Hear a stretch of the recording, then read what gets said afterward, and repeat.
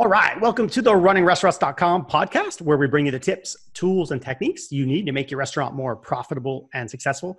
I'm your host, Jamie Oikel, and today I've got a great one question with episode for you with Shane Go, Chief Product Officer of Weight Busters Dining. Here we go.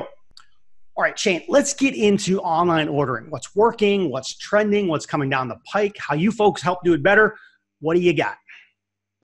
So it's a great question, Jamie, and we feel that we do online ordering much differently than most of the platforms out there, and completely based on feedback from our partners, restaurants we work with. Our goal is to do three things. That's to support third-party platforms because we know how important they are in acquiring new customers. Then also offer restaurants the ability to actually support in-house delivery without having to hire their own drivers. And then last but not least, for those that are ready, to actually be able to support delivery with our in-house driving logistics technology. So our thought process is that the third-party platforms are fantastic, but based on feedback we're hearing, and based on the costs that are killing margins for restaurants, the idea is use these third-party platforms as an acquisition tool, and then leveraging our marketing programs, all our logistics and our online ordering tools and menu builders, then really transition these folks over to their own solution where now they own the data and they're not paying commissions anymore. Yeah, I mean, listen, thanks for that. And I wanted to chime in on that where I think right now, surprisingly, it's still the wild, wild west of online ordering. There's the platforms. There's a new one every month. There's a big player coming in every month. There's venture capital money coming in. So it's got to be a confusing landscape as a restaurant owner, getting emails, getting so many options, and you want to attract customers. And I think it's a little bit crazy, but it is so trending and is so hot with mobile phones and people are doing it. So what are you seeing in terms of usage? What's working? What are people ordering? What about frequency? What do people need to know here? What do you think? Well, I think people, customers, they're going to be set in their ways. Typically, they go to a restaurant, something like 80% of consumers using their phone, obviously, go to a restaurant's social media page or website first. What they're seeing, believe it or not, is almost 48% of restaurants still haven't successfully launched online ordering or are surfacing it on their websites. So consumer behavior is going to continue to use, especially the Grubhubs and Uber Eats that are constantly slammed in people's faces, constantly being marketed to. Those aren't going away.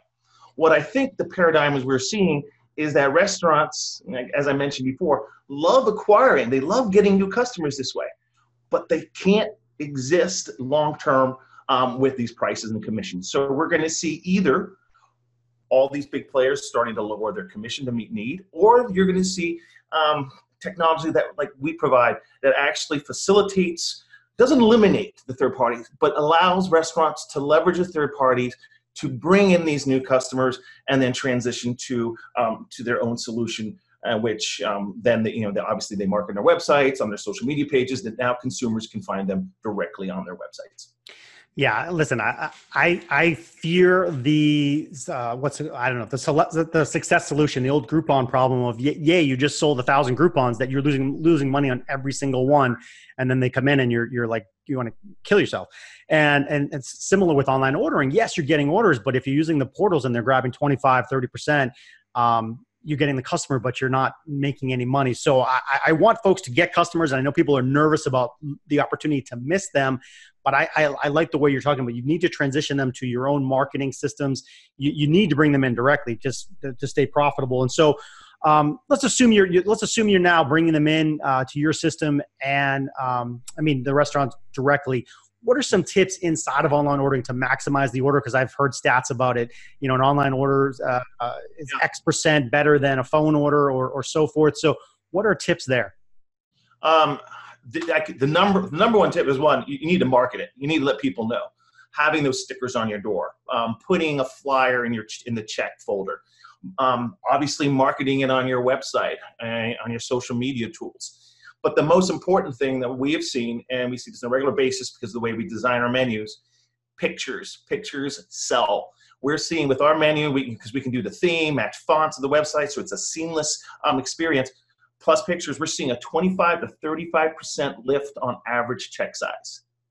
And does that sound like a lot? Well, if you average checks $100, you're talking about anywhere between 25 and $35 more. So tremendous difference. That's the number one tip to be successful. Also, to eliminate lots of order errors, which can often happen, when someone's entering in, work with systems, work with technology that actually can integrate any online ordering source, whether it's third party or your own, into your POS. Those are the two primary tips.